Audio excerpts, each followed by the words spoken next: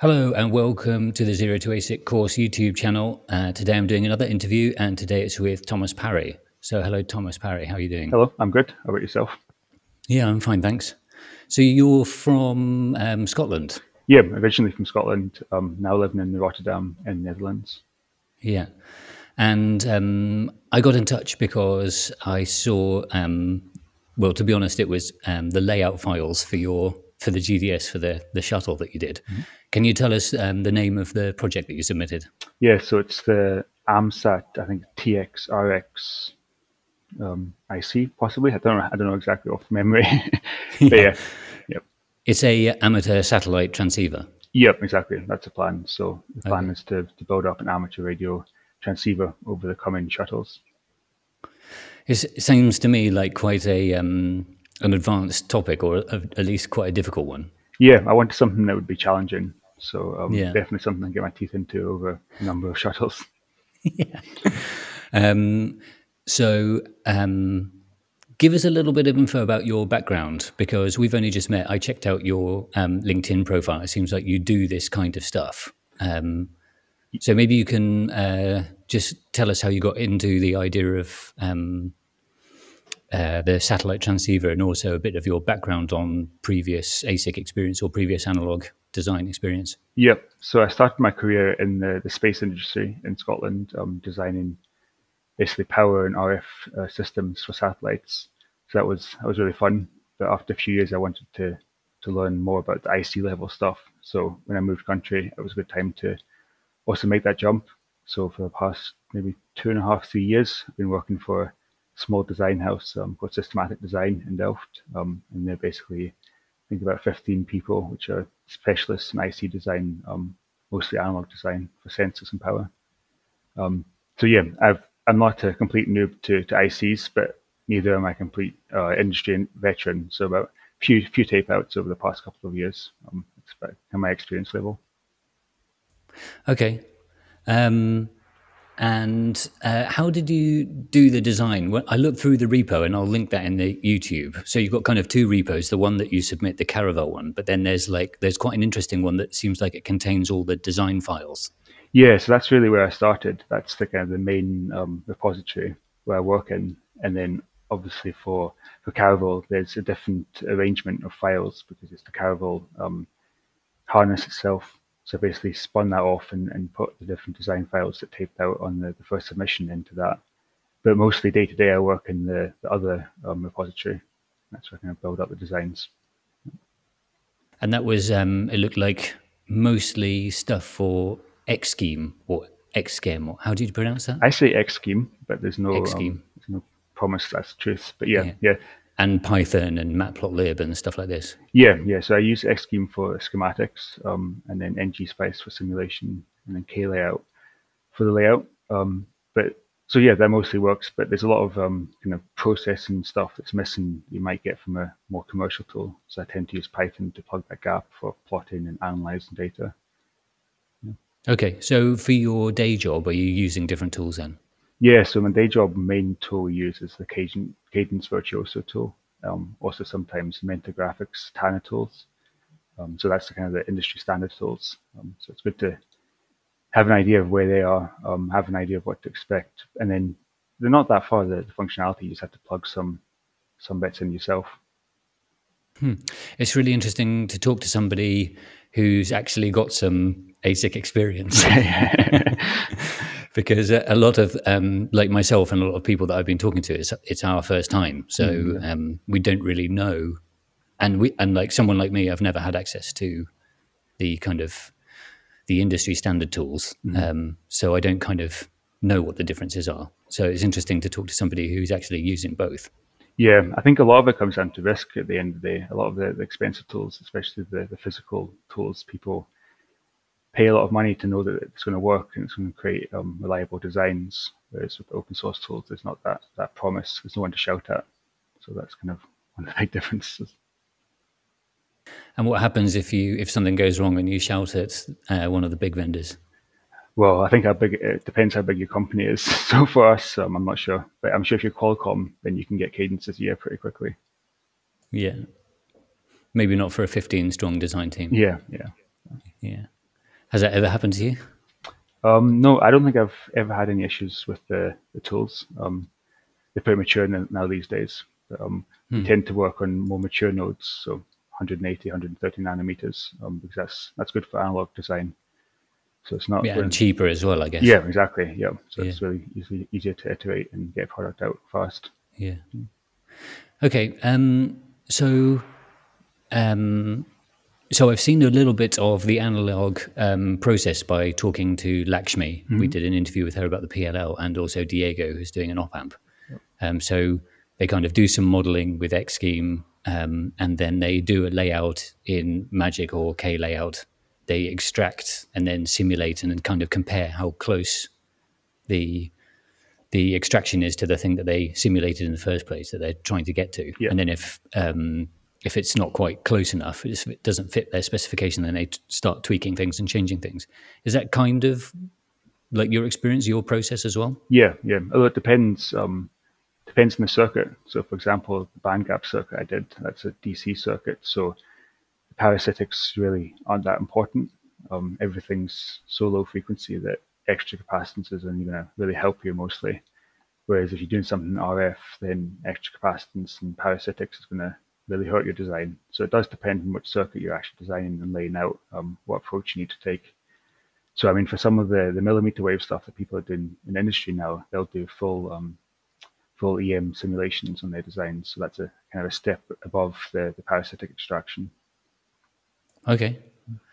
And one other thing that's I've not heard that's a bit different is that you're using K layout for the layout. Yeah, yeah. And I think everyone that I've spoken to so far has used. If it's digital, then OpenLane does everything for you. But because you're doing analog stuff, I'm assuming you're not really using OpenLane much. You're just using the pad ring, as it were, and putting your analog design in there. Yeah, I did use OpenLane for a very small bit of digital. Oh yeah, actually, I did see a little bit of small digital in there. Yeah. Yeah. But I've not seen anyone do layout in K layout. So can you tell us kind of what, like, my experiences with Magic? What's it like doing layout in K layout? And the main reason I did it was because it feels much more like the industry tools. So I'm sure Magic is nice to use, but I don't want to train myself in one way and then have to use a different tool during the day and always have that context switching. Whereas K layout feels a lot like cadence tools, so I don't have to mentally shift in my mind. That's the main reason I chose K layout. Yeah, I got to be honest here. I was probably 2 or 3 months into learning how to use other tools, and I thought K layout was just a viewer because I'd never switched it into edit mode. Yeah, no, I know it's weird. I think they should change that. They should make it so it starts in edit mode. Starts up in layout mode, or make it more obvious. Yeah. But I suppose that that's the kind of thing that you don't realize until afterwards. Okay. So can you do it? Can you do circuit extraction with K layout as well then? I don't think so. Yeah, there's certainly nothing. So you have to use Magic to do that, do you? Yeah, yeah. So So you're doing the layout in K layout, then you load it up in Magic, do the extract. I guess you can just use Tickle scripts for that. You don't even need to. Yeah, yeah. So basically, I've got a flow now where just a bash script that I just type in the name of the cell that I want to extract, and it will start Magic, import K layout, do the extraction, and then spit out the spice file. Yeah, actually, I was quite impressed when I checked your repository out because you had these 5 kind of steps on like generate the design here, run the DRC here, run the LVS here, and they're all done just as a simple shell script. It's really nice to see that in the documentation because for someone like me that's coming to a project cold, I can just be like, all right, there's the shell script, look at that, see the commands, then see what is actually going on behind the scenes that does the work. And that's really cool. Yeah, definitely. I think there's a lot more improvements to be made in documentation, but at least for the bash script, it's kind of self-documenting. And it means you don't have to type the same thing 1,000 times when you're really in the depth of the design work. Do you have a kind of overall schematic of the thing that you've been making? Not really. So in the Caravelle submission, there's an overall schematic, I think, of the 2 different sections. So there's a band gap section and a phase lock loop section. So there's an overall schematic of each of those. but not of the overall system. That will probably start to emerge sooner, basically. Yeah, maybe in the next shuttle, I'll have a half a system as a whole unit. Yeah. Okay, so maybe you could give us because my radio understanding is pretty limited. So maybe you could give us like an overview of what is required for a satellite transceiver in terms of the analog blocks, and then kind of tell us where you're up to in terms of completing each of those blocks. Yep. So for transmitter, which is my current phase, you need a digital analog converter to take some digital data, convert it to analog.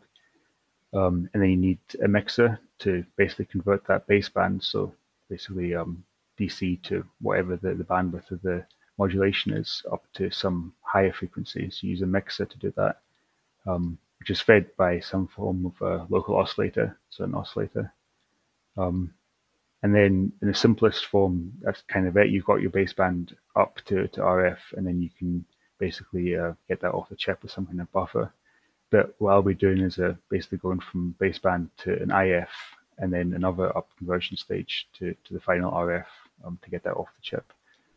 So in that, you basically need the kind of more analog components of the digital analog converter, and then the more RF components of the mixer, the oscillators, and then you need something to bias that, which is the way the band gap comes from. So everything is derived from on-chip currents. So you need some way of generating that current reliably.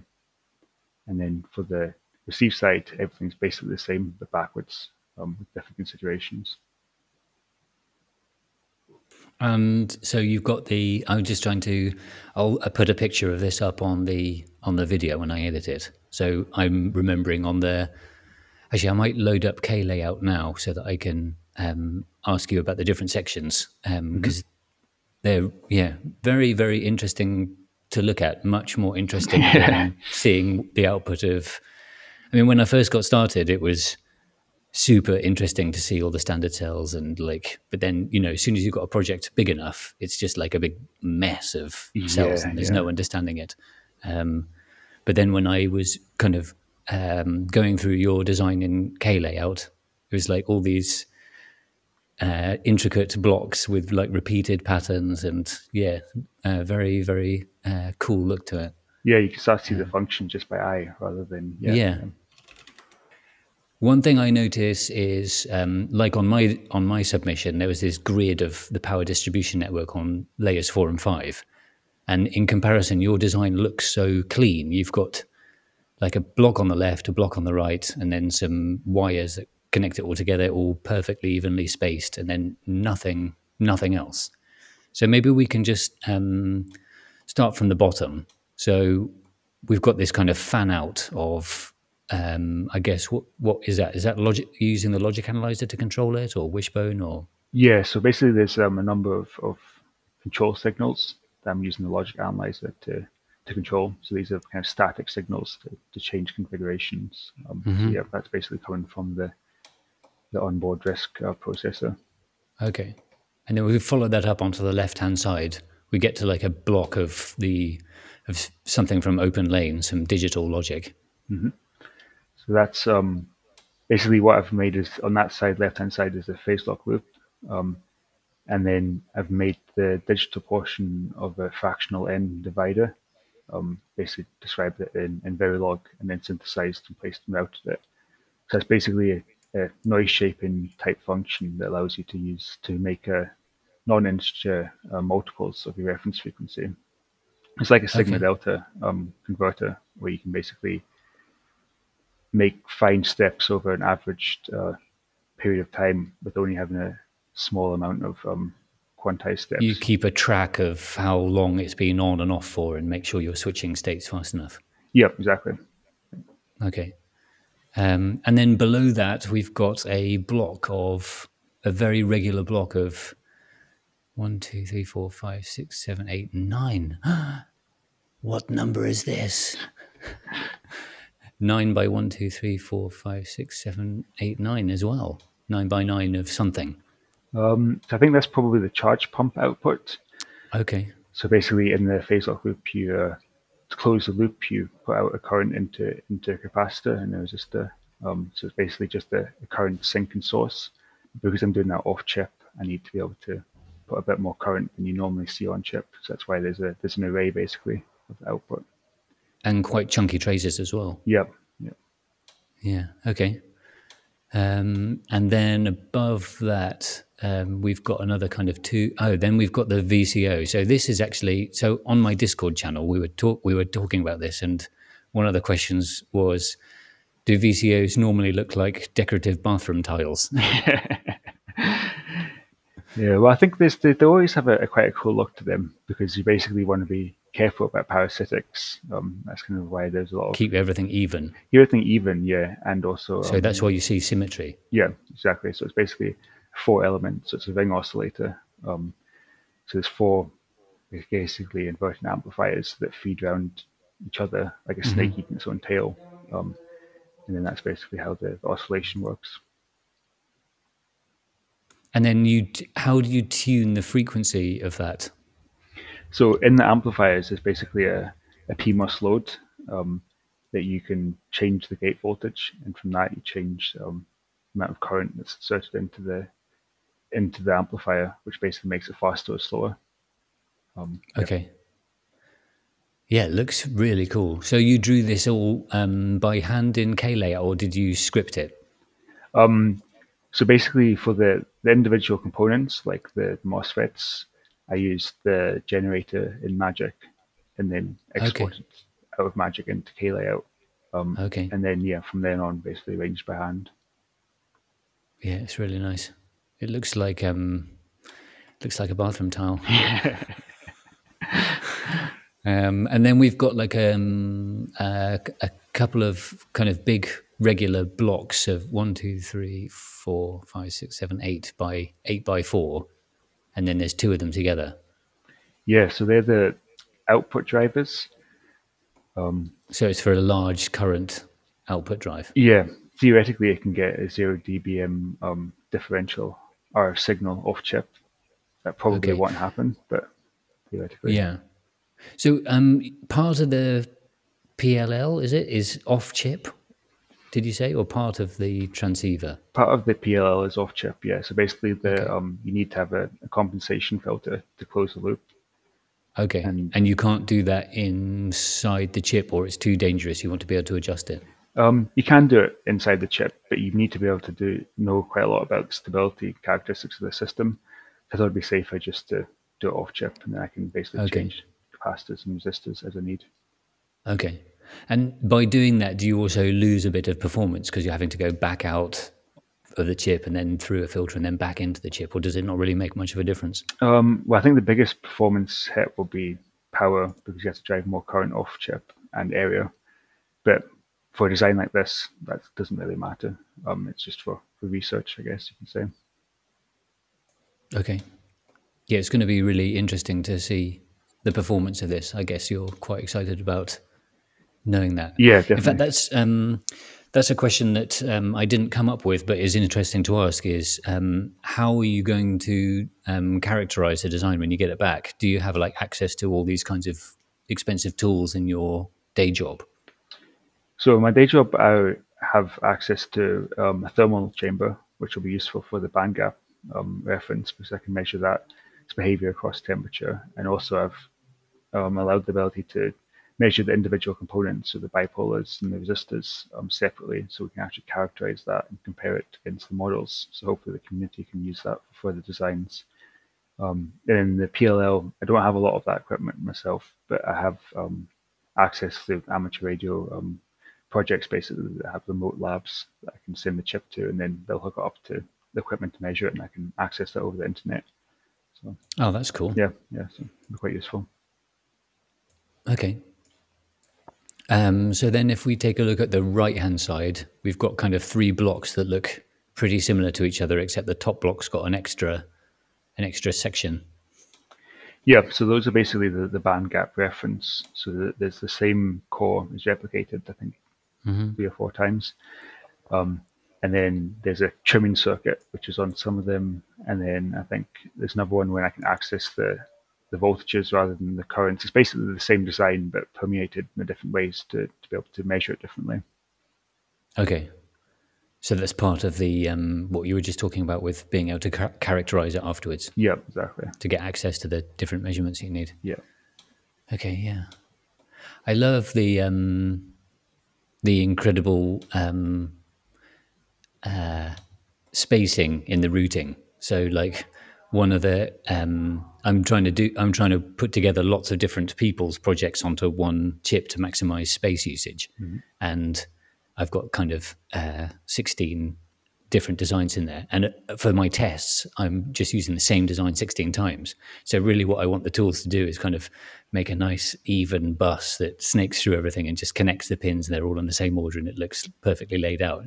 I want it to look like this, but it looks like a complete mess instead with still short circuits and things like that. Okay. Yeah. Yeah. I mean, that's the thing. Layout is where you get to practice your OCD tendencies and make everything perfectly Absolutely arranged. perfect. Yeah. So did you draw this by hand or was this scripted? I'm drawn by hand. Yeah. Okay. So Yeah, so I've looked a little bit at the scripting in KLayout, and that seems like it's quite a powerful thing because you've got a Ruby and a Python kind of interface to it. yeah. Is that something you've looked into at all? Yeah. So originally I replicated the component generation in Python in KLayout, but in the end I dropped that because things were getting updated and I wasn't maintaining it fast enough. And then I also made a VA generator in there. So I have used that, but it's quite powerful. I'm definitely interested to see what can be used for in the future. Yeah. Yeah, I know that the eFabless team are working to kind of integrate KLayout a bit more tightly into the OpenLane tools. For example, in the first shuttle, if you had problems, you would often get just like lists of locations, and that file was essentially useless. I mean, you could type those numbers in, or you could pre-process it with Python, spit it out into something else that you could then import into either Magic or KLayout. But now they're actually generating XML files that you can open directly with KLayout, and it will highlight all the types of errors, and you can just click around and see where they all are, which is much better. Yeah, definitely. So during the first submission, I had some minor issues with DRC when checked by Calibre. So I actually worked quite closely with the team, and they shared some very useful KLayout tools there to do DRC check in KLayout, which was very useful in the end. Yeah. Okay.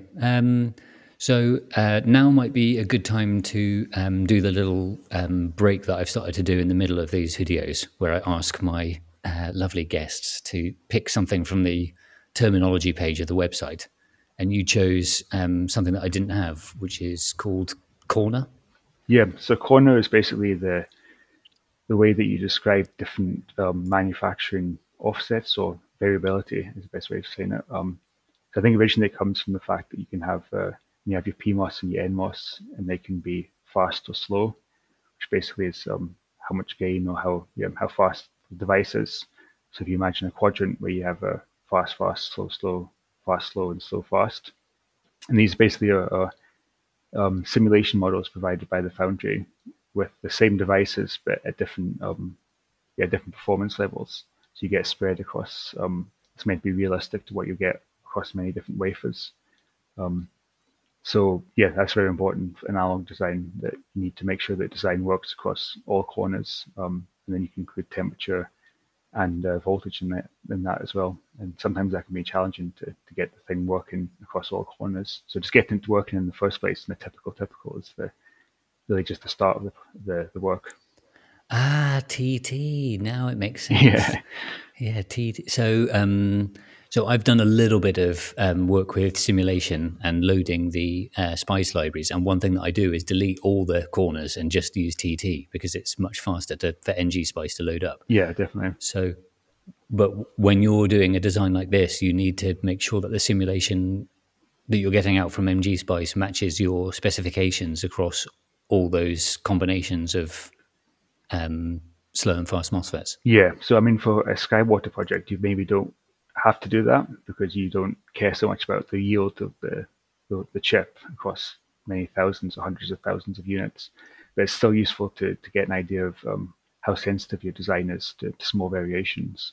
So if you run it through different corners and see it still works, it's quite a high likelihood it's going to work in real life.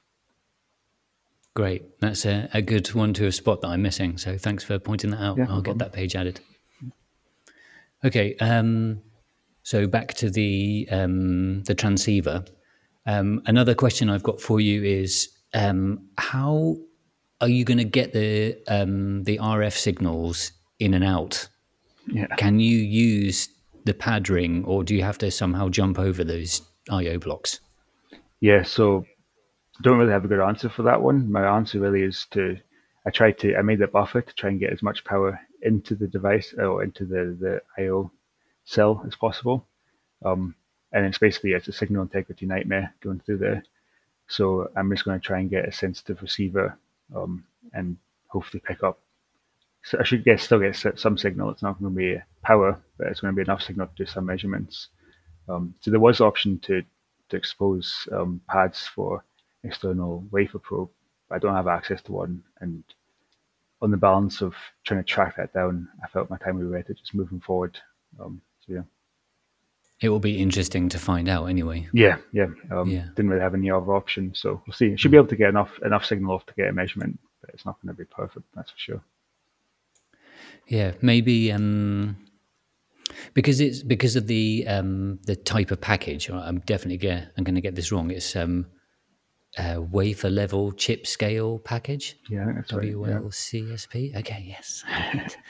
I always get like those 5 in some different order. Would there be a possibility to kind of put, because you're very close to the silicon on these packages. So like, would it be possible to kind of make a new bond pad that you somehow get access to? yeah. I mean, I think some people are planning to get the bare dies and probe it externally. But I think it's not so much the package is the problem. The package is actually potentially very good for signal integrity. It's just that the I/O cells are digital GPIO I/O cells. So hopefully in the future we have the opportunity to go straight to the pad without I/O cells in the way, and then more things are possible. So fingers crossed there. The first 8 pins on the Emperor GIO of the Caravel, aren't they analog switchable pins? Yeah, they are, but I mean, for low frequency signals, that's not a problem, or low power, because yeah, it doesn't matter. Anything high power or high frequency, the routing is far from ideal, essentially. Okay.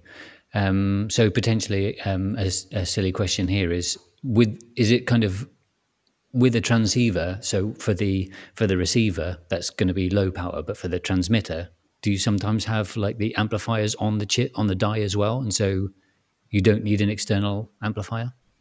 Yeah, I mean, it depends how much power you want to get out. So you're probably not going to get a 10, well, you're definitely not going to get a 10 watt RF power amplifier on there, but maybe half But a 10 watt. watts goes a long way. Doesn't it?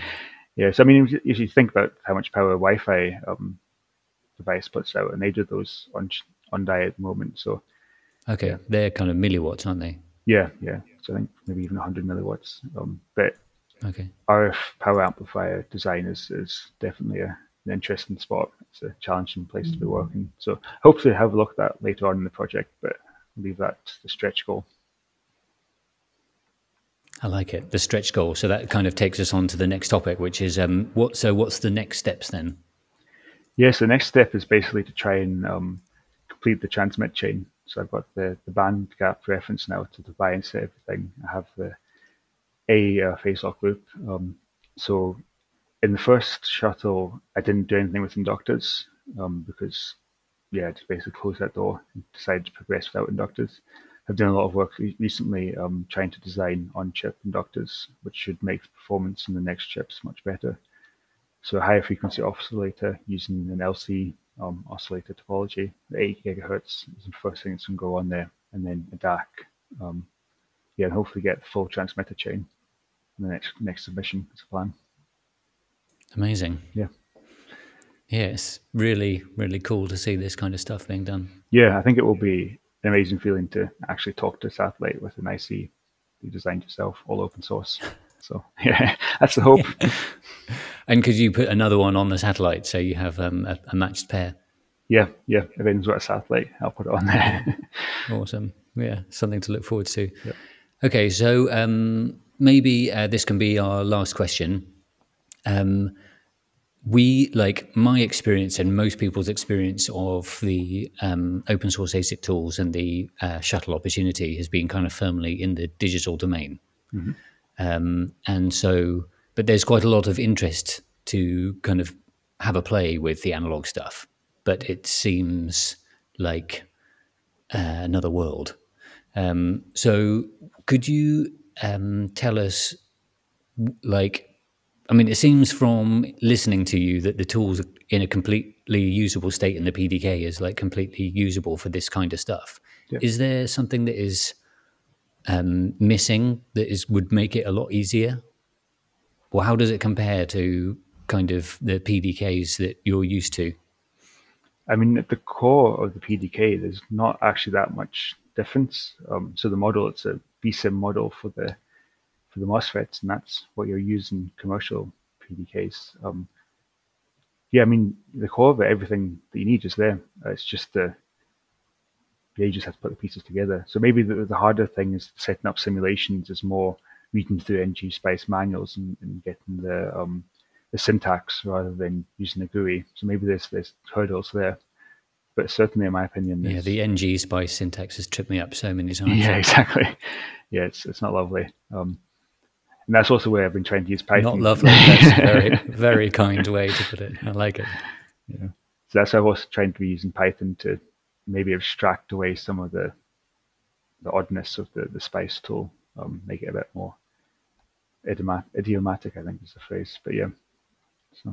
Have you seen that Python binding for Spice? So you kind of describe your circuit with Python. Yeah, so I think it's PySpice. Is that the one you mean? Yeah, I think so. Yeah. So I use that, but not the circuit description. I just use the interface. Personally, I like to see schematics, so I always build the schematics first, and then once I've got the netlist from the schematic, then I'll use Python to crunch the numbers. Okay, so you draw the schematic, like extract it into a file that is in Spice. So that's something that Xschem can do. Yep. But then to run the simulations and to plot stuff, you use Python. Yeah. Okay, that's interesting. And we can see examples of that in your repository, I think, because I saw some Python files in there that imported matplotlib. Yeah, so I'm slowly building up a little Python library with different convenience functions. So over time, hopefully it'll become quite useful. Okay. And for people that are interested in kind of getting started on the analog side, could you recommend like simple projects or a tutorial, or like what should interested people do to get started? So I think the Holy Bible when it comes to starting analog design is the Razavi books. So he's a professor at UCLA, and he's written. So could you say the name again? Razavi. So Razavi. Razavi. Okay, I'll put a link to that in the description. Yeah, and he has widely regarded the best instruction textbooks to analog design. So probably looking at that, they can be found on the internet, and then start designing circuits for the best way, I'd say. Okay, great. Anything else you want to let us know about, or projects that you're working on that you want to share? No, I don't think so. Okay. Well, thanks very much, Thomas. It's been really cool talking to you. Thanks for sharing all the great work you've been doing. Yeah. And we'll stay tuned to see how it works out, and hopefully get you back on to tell us that you've got some successful communications with a satellite. Yeah, fingers crossed. Thank you. Wicked. Okay. Thanks very much for your time. Cheers. Bye-bye. Bye-bye.